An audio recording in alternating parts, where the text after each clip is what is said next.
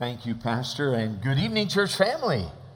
Good to see you this evening. Appreciate you coming out. And very quickly, before we go any further, if you would like a handout to take notes on, and you forgot to get one, or you need a pen, just raise your hand real quick. Those ushers are going to scamper that up. And again, just if you need one, just slip your hand up. And as they're doing that, I want to say, first of all, thank you for your hospitality. A very, very special thank you for the gift bag that was given to us, some spending money to defray some of the little expenses that occur when you're out and about, and we appreciate that so much. Appreciate the meal that was provided yesterday. We got to go out with your pastor, his dear wife, the staff. Wow. I mean, I've got so many good sermon illustrations for the next church I'm coming to. Yeah, you can imagine. No, you can't. But yes, we had a wonderful time. Thank you for that. A very special thank you to Jim and Tammy. We had a wonderful meal tonight and appreciate the hospitality and the friendship that goes all the way back for almost 35, 40 years. Unbelievable amount of time. And we just had a great time tonight, and we want to say thank you. Also, where are my 7 sisters?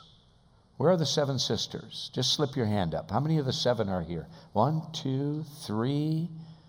All right, do we have any more? Probably some tuning in online, maybe.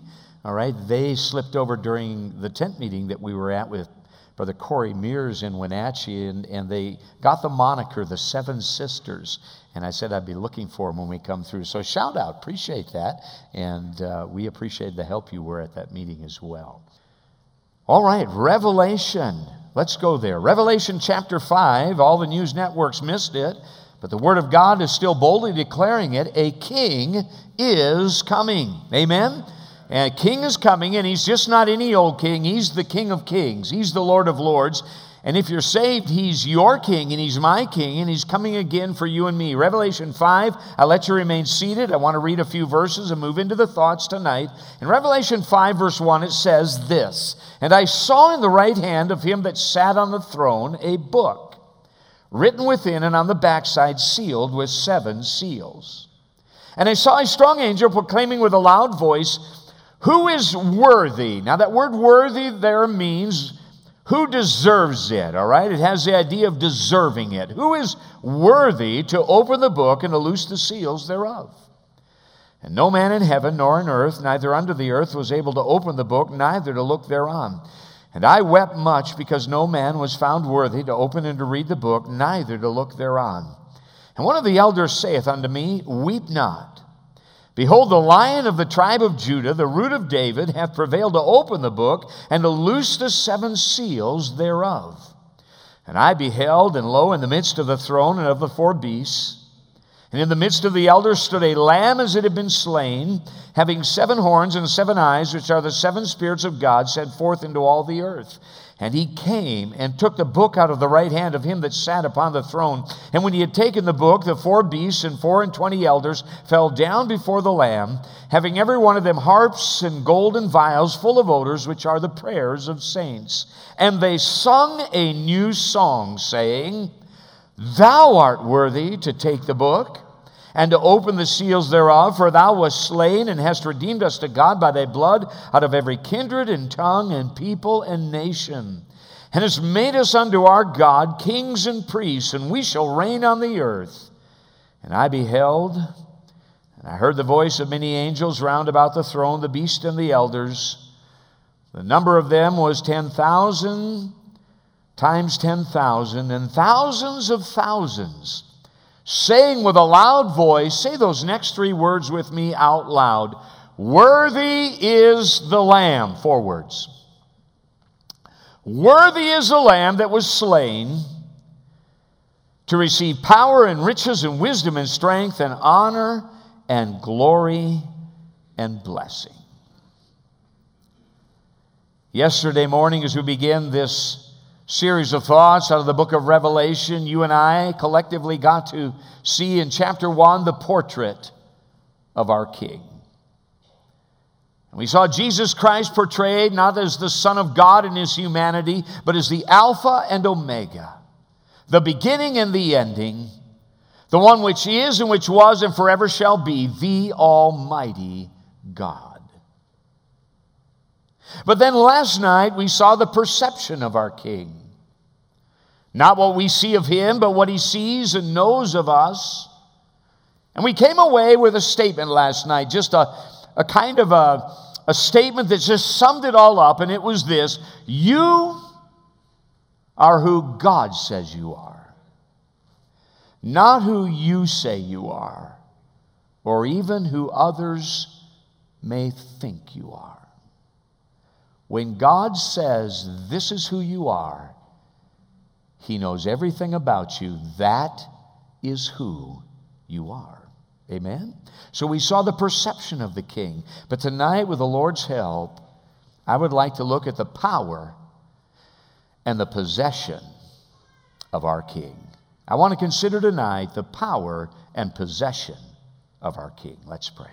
Our Father in heaven, God of Abraham, Isaac, and Jacob, our God and our Father, the God and Father of our Savior, the Lord Jesus Christ, we come to you in your Son's name tonight. And we ask your blessing on this time. Lord, we pray you would help us set aside the busy thoughts, the distractions, the cares and the concerns and the burdens, and help us tonight to be fastened upon your word and to see your Son in a very unique way. I pray tonight, if there is one among us who isn't saved, I pray tonight they would come to know Jesus Christ as their Savior. But for each of us that are saved, Lord, help us tonight not to be hearers only of your word, but Father, help us by your grace to be doers of your word. I pray you take your word and apply it to every heart and home that's represented. And we ask and we pray this in Jesus' name. Amen. The power and the possession of our King. Here in chapter 5, we see chapter 5 focuses on the issue of ownership. And it answers the question, who does all of this belong to? Notice a book is brought forth, probably in the form of a scroll. And look at what's said in verse number 1. The Bible says in Revelation 5:1, "And I saw in the right hand of him that sat on the throne a book written within and on the backside, sealed with 7 seals." Here we see what I believe to be a legal document is brought forth. And notice, first of all, it is complete. 7 seals speak of perfection. It speaks of completeness. Whatever this document is, it is complete. Second of all, it is completely filled front and back. There's no room for additions. There's no room for corrections. Whatever this document is, it's complete, it's settled, and it's final. Now, to understand legal affairs, a Jewish day, if you could go back to Jeremiah 32 with me, and notice with me the custom of the day and how the Jews would complete legal transactions. It ties in a little bit to what I'm preaching tonight. I want you to see this. In Jeremiah chapter 32, now here in Jeremiah chapter 32, a legal transaction is going to take place. Jeremiah is being instructed by God to buy his cousin's field. Notice what's said in verse number 9, Jeremiah chapter 32. He says, "And I brought the field of Hanameel, my uncle's son, that was in Anathoth, and weighed him the money, even 17 shekels of silver. And I subscribed the evidence." The word subscribed there means recorded. We do that today. We record things in courthouses and legal transactions. He says, "I subscribed the evidence and sealed it, and took witnesses and weighed him the money in the balances. So I took the evidence of the purchase, both that which was sealed according to the law and custom, and that which was open." Look at verse 14. "Thus saith the Lord of hosts, the God of Israel, take these evidences, this evidence of the purchase, both which is sealed, and this evidence which is open," notice these unique instructions, "and put them in an earthen vessel, that they may continue many days." Here we see a legal transaction is taking place, and the process the Jews would go through to complete a legal transaction, many of the things are the same for us today. First of all, if you want to just jot it down, there was a purchase. There was an exchange of commodities. And in this case, money was given for a piece of land. Second of all, there was a title transfer. The title would get transferred. We do the same thing today when we sell a vehicle. We transfer the title to the new owner. Thirdly, there were witnesses. We call them notaries sometimes, but there were witnesses that attested this transfer took place. Number 4, it was then recorded. We do that in the courthouses for many documents, marriage certificates, licenses, and so forth. There's a courthouse recording process. And then finally, it was stored. And in this case, in the case of land, it was stored in a unique way. The Jews would take that original document and they would put it in a clay jar and they would bury it in the corner of the property. The reason they did that was sometime over time, the property would become vacant. The owner would leave for a period of time, and in that owner's absence, people had a tendency to move in, and because the property was vacant, they would claim the property as theirs. Now, we have a term for those kind of people. We call them squatters. They would come in because the property was vacant. They would take the property over. They would set up shop. We saw that happen in the '08 meltdown in a very great way. Many people getting into vacant properties, and they would just call it theirs then. And what would happen here is when the legal owner or family member would return to settle the obvious dispute that would take place, the clay jar would be dug up from the corner of the property, the legal documents would be brought forth, and the squatters would be removed, and if necessary, removed by force. Go back to Revelation chapter 5. We'll tie this thought in again shortly, but here in Revelation 5, I believe in verse number 1, this document is nothing less than the title deed to the creation of God. And as any title, a search takes place, a title search, to answer the question, who does all of this belong to? Notice in verse 2, and I saw a strong angel, Revelation 5:2, proclaiming with a loud voice, who is worthy? Who deserves all of this? To open the book and to loose the seals thereof. And no man in heaven, nor in earth, neither under the earth, was able to open the book, neither to look thereon. So, who does all of this creation and this world belong to? Could I say, as a historian, that kings and rulers and potentates for centuries have risen up and by force and conquest reached for that scroll, reached for that book, and declared, this is all mine. Men such as Hitler, men such as Cyrus of Persia, men like Alexander the Great of Egypt, by force and conquest have declared, this all belongs to me. But as the sands of time slowly slip through the hourglass of life, their grip has inevitably loosened, and time has relegated every single one of them to obscurity and insignificance. Unworthy to read it, unworthy to keep it, unworthy to hold it, they fade away and are so soon forgotten. Should you visit in the desert of Iran and go over there, in the midst of the Iranian desert stands a sarcophagus over 30 feet tall, 3 stories in height. Blasted and weathered by time, it bears the following inscription, quote, O man, whosoever thou art and whencesoever thou comest, for I know that thou wilt come.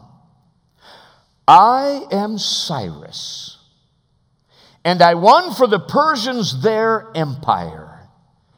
Do not therefore begrudge me this little earth which covers my body. In life, he held the world in his hands. His word brought life. His word brought death. He was the king of the world in his day. But in death, he begs the peasants to let him rest in peace. One word emanates from that 30-foot weathered sarcophagus in that desert, and it's this word, unworthy. Unworthy. You weren't who you really thought you were. You are unworthy. Here's a title search goes forth. John weeps. They cannot find the owner. And then someone says, John, we found him. John, we found the one who deserves it all. He alone is worthy. And it says here in verse 5, one of the elders saith unto me, weep not. Behold, the Lion of the tribe of Judah, the root of David, hath prevailed to open that book. And John says in verse 6, and I beheld, and lo, in the midst of the throne of the four beasts, in the midst of the elders, stood a lamb as it had been slain. Verse 9 says, and they sung a new song, saying, thou art worthy to take the book, to open the seals thereof. And notice in verse 11, all of heaven joins in, 10,000 times 10,000, and thousands of thousands collectively saying, thou art worthy, thou art worthy, thou art worthy. Worthy is the Lamb that was slain to receive power and riches and wisdom and strength and honor and glory and blessing. All of heaven proclaims, worthy is the Lamb. Notice with me, they don't say worthy is Buddha. They don't say worthy is Muhammad. They don't say worthy is Allah. They say worthy is the Lamb. Why is he the one who's worthy? Get your pens out. I think you ought to note this. First of all, Jesus Christ alone deserves it all and is worthy of it all by virtue of creation. Write that down. He produced it. Revelation 4 verse 11 tells us this. In Revelation 4:11 it says, thou art worthy, O Lord, to receive glory and honor and power, for thou hast created all things, and for thy pleasure they are and were created. Why is the Lamb worthy? By virtue of creation. He produced it. But second of all, by virtue of redemption. He paid for it. He didn't just produce it, he paid for it. Look at what's said in Revelation 5. He says in verse 9, thou art worthy to take the book, to open the seals thereof. Why? For thou wast slain and hast redeemed us to God by thy blood. You and I have been purchased with the blood of Jesus Christ. Worthy is the Lamb. That's what that says. Amen? Worthy is the Lamb. By virtue of creation, by virtue of redemption, and finally by virtue of preservation. Colossians tells us in Colossians 1 that by him all things consist. You know, I think sometimes we do get an overinflated opinion of who we are. You know, we're sitting there working away, and the day comes where we're kind of tired of the job, and you know what we're going to do? We're going to show that company how much they really needed us. We're going to quit. So we quit. You know what's really unnerving about that? It just keeps going without us.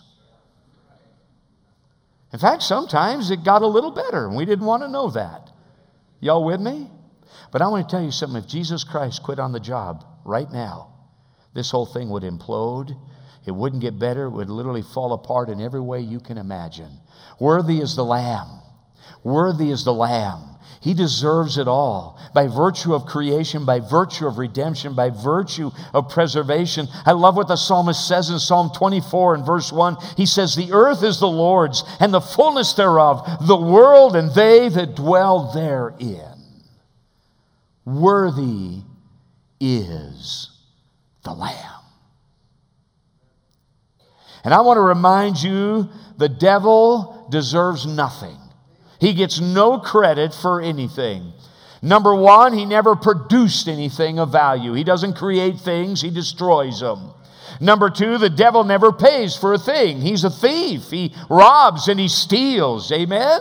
And finally, he never maintains or preserves a thing. I've followed the devil into a family, and after he visits, he leaves it in worse condition than he found it. He doesn't build it up, he tears it down. I follow the devil into a church, and once he visits, let me tell you, he doesn't make the church better. He makes it worse. Y'all with me? I followed him into teenagers' lives that believe his lies, and their life is never better after the devil visits their neighborhood and their life. The devil doesn't deserve a thing. And by the way, you and I don't deserve much praise either. For if there's anything good in you, it's the Lamb of God. Worthy is the Lamb. Worthy is the Lamb. In Revelation 5, this portion of Scripture settles the issue of ownership. It answers that question, who deserves all of this and who does this all belong to? And the resounding answer throughout all eternity is the Lamb of God slain for sinners.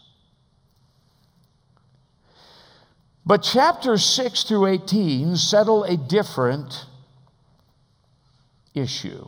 I want you to take your Bibles. If you don't have an electronic one, you can do this. And I want you to go ahead and put a finger in Revelation chapter 6. And then I want you to go to Revelation chapter 18. And I want you to hold that little slice of Scripture up. Look at that. Not a lot of pages. I mean, if you look at the entirety of your Bible, that's really not that much. Just hold it up just like that. Right there. Those 13 chapters right there. Chapter 6 through chapter 18. Just hold your Bible out and then hold those pages up just like that. Do what I'm doing right here. All right? You're holding that up. You know what's in those 13 chapters? What everybody wants to figure out. This is what everybody's trying to figure out is coming. In those 13 chapters, you have the rise of the Antichrist, the beast and the false prophet, the unholy trinity. You have a global cashless society in those 13 pages called the mark of the beast in those 13 chapters. You have 21 plagues in sets of 7, increasing in tempo and intensity, unleashed upon this world by the king and pummeling planet Earth. You say, what is that all about? These 13 chapters. Here's what it is. Chapter 5 settles the issue of ownership. Chapter 6 through 18 settles the issue of dominion. Write that word down. These 13 chapters settle the issue of dominion. The 21 plagues crashing upon the earth, the judgments of God unleashed upon this planet. And you say, what is that? It's nothing more than the consummation of the cry. Worthy is the Lamb. Don't miss this. In those 13 chapters, the king is removing the squatters from off his property. That's what's going on. You doing Bible study, college? I just saved you 1 semester of study right there. For some of you, 2, but 1 for sure. Wow.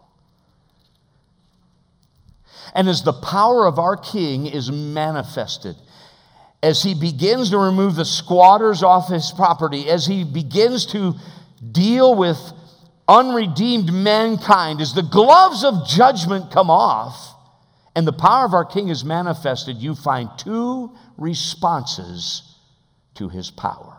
The first one you find is in Revelation chapter 15. If you go there with me, in Revelation chapter 15, and it's a song of joy in heaven. Look with me in Revelation chapter 15 as the king deals with unredeemed mankind. A song of joy breaks out in heaven. Revelation 15:1. Notice what's said. It says, and I saw another sign in heaven, great and marvelous, 7 angels having the 7 last plagues, for in them is filled up the wrath of God. And I saw as it were a sea of glass mingled with fire. And them that had gotten the victory over the beast and over his image and over his mark and over the number of his name stand on the sea of glass, having the harps of God. And look at these next 3 words. And they sing. As the gloves of judgment come off, as God begins to remove the squatters from off his property, a song of joy breaks out in heaven. Who's singing? Did you notice who's doing the singing? A very unique group here. It says those who had gotten the victory over the beast and over his image, over his mark, and over the number of his name. These are Christians that came through incredible persecution. They paid for their stand for the king with their life. And I like what it says, and they sing. I think sometimes we don't see trials for who and what they really are. We spend our entire life avoiding any pain, any suffering, and yet those messengers have incredible value. I wrote in my notes this way: God gives us victories in trials, so we can give him glory through the trial. A number of years ago, I called a young lady. She was a recent widow. Her husband had died young. I called her up on the 1-year anniversary of his death. She answered the phone. She had been a student of mine years ago in Alaska, in a Christian school. And I called up to just let her know that I missed her man and that I'd been praying for her. And I thanked her for being an encouragement to my family. I'll never forget her response. She began to cry. I said, "How's this last year been?" And she said to me, "This has been the worst year and the best year of my Christian life. It's the worst year because I have lost a man who loved me incredibly and loved the Lord. But it's been the best year of my Christian life because I found God to be so real." And I said, "Well, I wanted to let you know that you're an encouragement to my wife and I." And she began to cry. I said, "How can you say that?" I said, "No, I've not gone through what you've gone through, and yet you stayed faithful to the Lord. And you take away my reason to quit on Jesus Christ when the going gets tough." You know, there's something about a song. It means more when there's no other reason to sing it other than your King. That's it. The song it moves to another level when you have no reason to sing. The circumstances are against you, but you belong to him and he belongs to you, and therefore you sing. You remember that song? God wants to hear you sing. Yeah. Why? When everything around you is going wrong, God wants to hear you sing. Anybody can sing when things are going well. Anybody can sing when the bank account is good. It's when the joy of the Lord is your strength in the midst of the trials. That song really counts for something. You say, "Preacher, you don't know what I'm going through." It's horrible. They went through worse. And you know what I say to you? God wants to hear you sing. God wants to hear you sing. I wrote this little note. I mentioned it to somebody last night, but it's so true. Never allow something that happened to you ever become bigger than what Jesus did for you. Wow. Isn't that good? Never allow something that happened to you when bad things happen. Welcome to this mud ball. But never allow something that happened to you ever become bigger than what Jesus did for you. God wants to hear you sing. Amen. Go back to Revelation 15. Look with me. Not only who is singing, but what are they singing? Verse 3 says, and they sing the song of Moses. Go back to Exodus, and let's pick that song up. Exodus chapter 15, one of the first songs you'll find in the Bible. They're singing this song that was written hundreds, if not thousands of years earlier by Moses. And notice in Exodus chapter 15, what is the song? What were the stanza? What was this song about? Well, Israel has just been delivered in a supernatural way from the Red Sea, from the hand of Pharaoh. Look at what's said in Exodus 15, verse 1. Then sang Moses and the children of Israel this song unto the Lord, and spake, saying, I will sing unto the Lord, for he hath triumphed gloriously. The horse and his rider hath he thrown into the sea. The Lord is my strength and song. He's become my salvation. He is my God. And I will prepare him an habitation, my father's God, and I will exalt him. Here we see the song of Moses. It's what in the future will be sung in heaven by the tribulation saints in Revelation 15. And notice this is a song of victory, deliverance, and triumph over Pharaoh. But you need to understand the setting of this song. Go one chapter earlier and watch this. In chapter 14, verse 1, the Bible says, and the Lord spake unto Moses, saying, verse 2, speak unto the children of Israel that they turn and encamp before Pihahiroth, between Migdol and the sea, over against Baal-zephon. Before it shall ye encamp by the sea. For Pharaoh will say of the children of Israel, they're entangled in the land, the wilderness has shut them in, and I will harden Pharaoh's heart, that he shall follow after them, and I will be, look at that next word, honored. That is a synonym for glorified, exalted, lifted up, made much about. I will be honored, God says, upon Pharaoh and upon all his host, that the Egyptians may know that I am the Lord. What a setting. 10 plagues have slammed Egypt, and Egypt is in an utter ruin. Pharaoh's allowed the children of Israel to finally go. But he's allowed them to go with a snarl, not willingly. They've been pried from his grasp by God. And with Egypt in ruins, he reluctantly yields to his counselors and just lets the people go. One day in the wilderness, 3 days they've gone, one day from the reach of Pharaoh, the children of Israel make what appears to be a strategic blunder. At the instruction of their God, they turn and trap themselves at the Red Sea. Those outposts that have shadowed the Israelites on their departure, they see this blunder. This is a major blunder. They're down a canyon, trapped by the sea. There's no escape. And the word flickers back, and runner after runner brings it back and says, Pharaoh, you cannot believe where they are. Here's your chance to get even with them and their God for what he's done for you once and for all. What appears to be accidental is intentional. Scripture tells us God did not lead them in the most direct way. He had them turn intentionally. You see, because what we sometimes forget is even though Pharaoh had allowed them to leave, Pharaoh had refused to give God something that belonged only to God. It was a possession that only God deserved.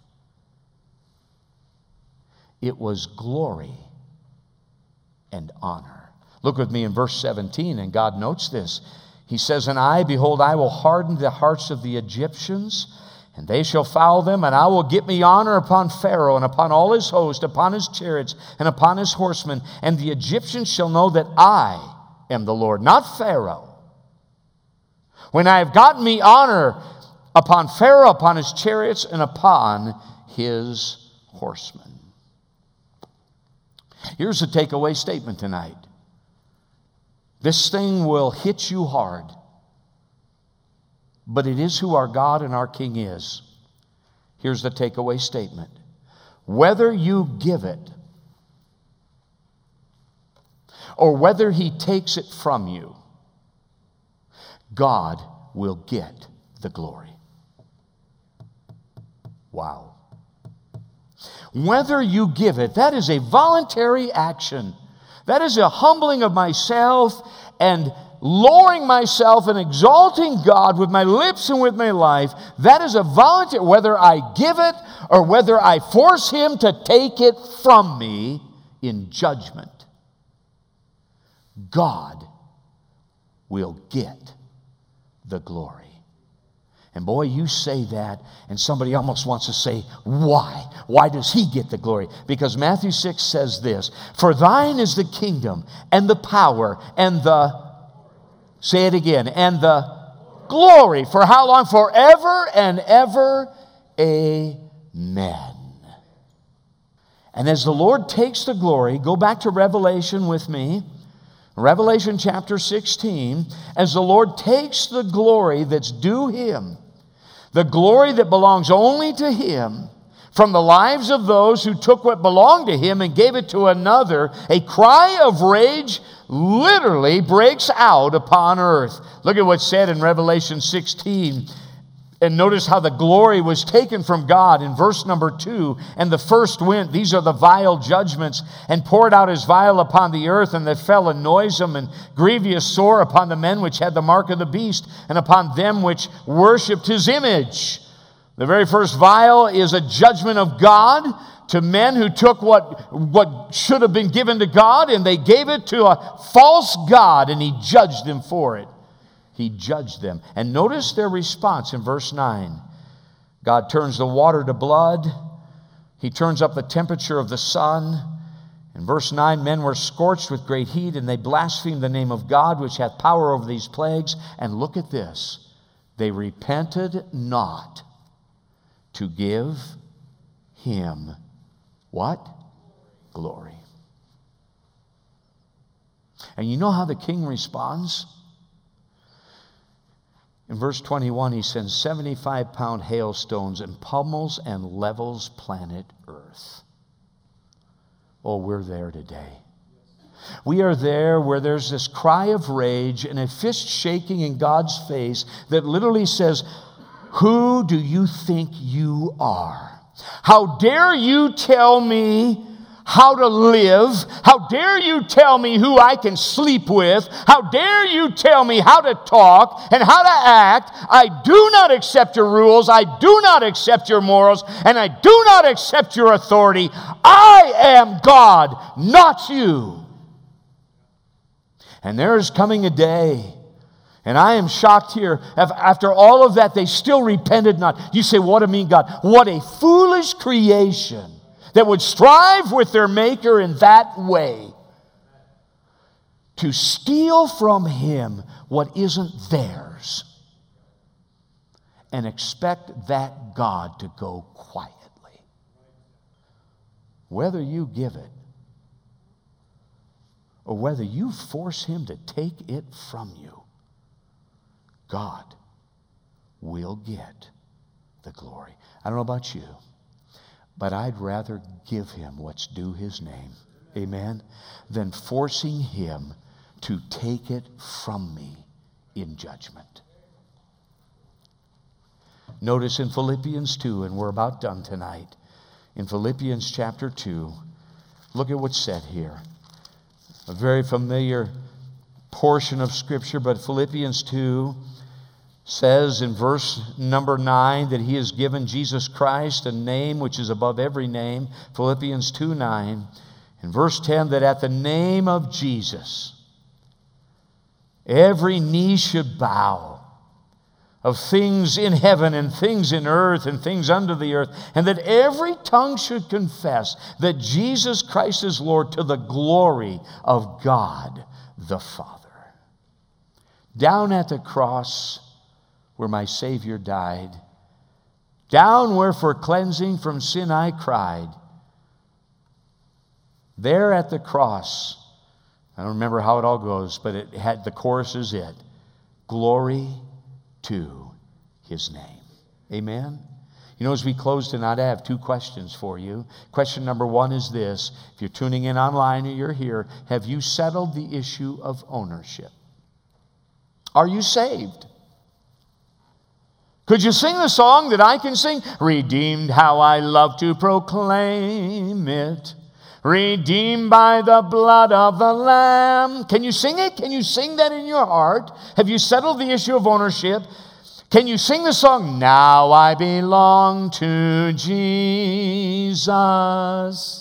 Jesus belongs to me. How long? Not for the sake of time alone, but for eternity. If you're here tonight, tuned in, and you've never settled the issue of ownership, you need to go to the Lamb of God who was slain for your sins, who has the power to save you, cleanse you, redeem you, buy you back, and put you in his family forever and ever. Amen. But if you're here tonight and you say, oh, preacher, I've settled the issue of ownership, let me ask you this. Have you settled the issue of dominion? I meet believers all the time that when Jesus shows up and wants to go ahead and direct their life a certain way, they forget. They forget they're not their own. They've been bought with a price. Therefore, they ought to glorify God in their body and in their spirit, which both belong to God. And when Jesus shows up to order the property, our life, we treat him like he's the squatter. What are you doing here? Why would you tell me to live that way? This is where I want to go. This is how I want to live. This is what I want to watch, see, and be. The song says it so well. Take my life and let it be consecrated, Lord, to thee. Why would we sing that? Because the ownership's been settled. Now we need to yield in the area of dominion. He owns us, every bit of us.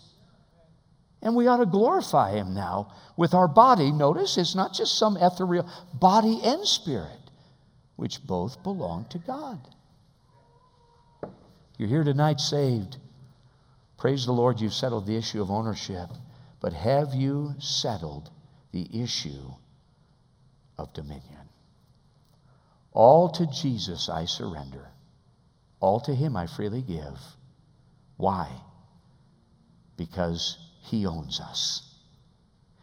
And whether we give it, or whether even as a possession of his, we force him to take it from us, our God, who's now our Father, will still get the glory. Let me say this. If anybody should know better than to steal the glory from the Heavenly Father, it ought to be the children. They should know better than to steal what belongs to Dad. Amen? And so tonight I pray you've settled the issue of ownership.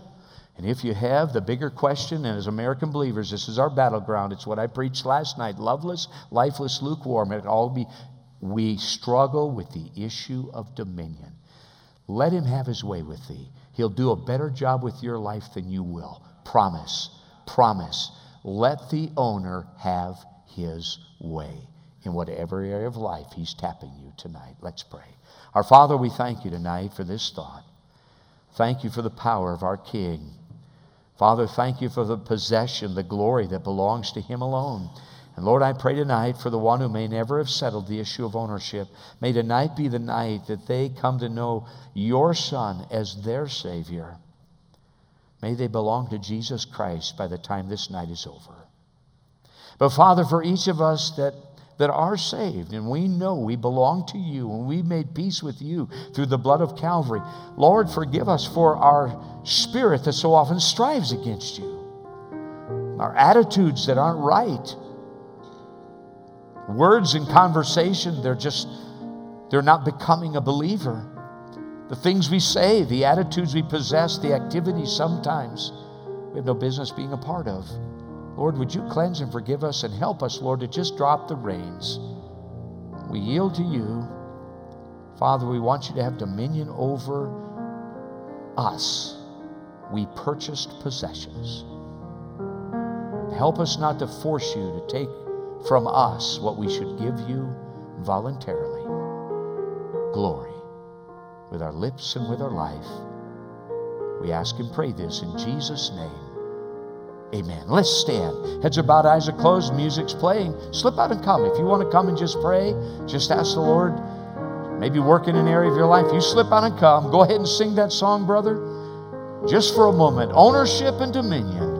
Ownership and dominion. Be thou exalted forever and ever, God of eternity, the Ancient of Days, wondrous in wisdom, majestic in glory, perfect in holiness, and worthy of praise. Be thou exalted by seraphs and angels. Be thou exalted with harp and with song. Saints in the anthems of rapture adore thee. Thine be the Grab a hymnal, page glory 57. Page 57, let's sing a forever. couple of those verses together. Page 57. On the first. Be Thou thou exalted forever and ever, God of eternity, the Ancient of Days, wondrous in wisdom, majestic in glory, perfect in holiness, and worthy of praise. Be thou exalted by seraph and angels. Be thou exalted with harp and with song. Saints in the anthems of rapture adore thee. Thine be the glory forever. Amen. With our eyes open and our heads up, how many would express by the uplifted hand, I thank God enough, I always give him the glory he deserves, and I couldn't possibly do any better? Could I please see your hand right now? All right. You know what I got out of that tonight? Lord said, get down on your knees. I don't thank him nearly enough. And you know what? I don't give him the glory he deserves. And I decided tonight I'm not going to be as stupid as an unsaved man in the tribulation and withhold that from him. Yeah. So if you're with me here tonight and you're in the same boat, why don't you just take this opportunity, humble yourself, come forward to an altar. Yes, other people will see you. And bow to him and tell him how much you adore him as we sing this song. What verse, brother? All right, number 2. Number 2 on the second verse. Be thou exalted, O Son of the highest, Savior of sinful men, Redeemer and King, one with the Father, co-equal in glory. Humbly we come to thee, our homage to bring. Be thou exalted by seraphs and angels. Be thou exalted with harp and with song. Saints in their anthems of rapture adore thee. Thine be the glory forever. Amen. Be thou exalted, O Spirit of power, Dwelling within our hearts to keep us from sin. God of our forges and Lord of salvation, ruler of heaven and earth, thy praises we sing. Be thou exalted by seraphs and angels, be thou exalted with harp and with song. Saints in the anthems of rapture adore thee. Thine be the glory forever. Amen. Wow, that was good tonight. I didn't see that coming. I knew he'd have to cover a lot of ground tonight. But that was the way to do her. You know, as a preacher, you realize after decades that you can't go wrong exalting Jesus Christ. You just can't. The old timers would just say, lift up Christ, lift up Christ. And what a blessing. What a blessing. You know, I was thinking of he was talking about that, the stubbornness and obstinance, which, by the way, comes from Satan. Isaiah 14, I will, coming up against God. But I got thinking of that, you know, I don't accept your order. Some say, I don't even accept my God-given gender. Look how far this thing has gone, folks. I mean, are we just about there or what? And if you want to see what abortion's all about, just grab that article of mine that I wrote some time ago. It's still out in the foyer there, hard copy. It's on the internet. But the title of it is The Idolatry of Abortion and the Death of Roe v. Wade. And the whole idea is the feminist, and in particular the woman who's going to have an abortion, is saying, I will decide if this person is a person. And then if I decide it's a person, it gets to live. And if I decide it's not, it dies. You know who that is? That's God talking. That's God talking. You want to know what all the fervor is about it?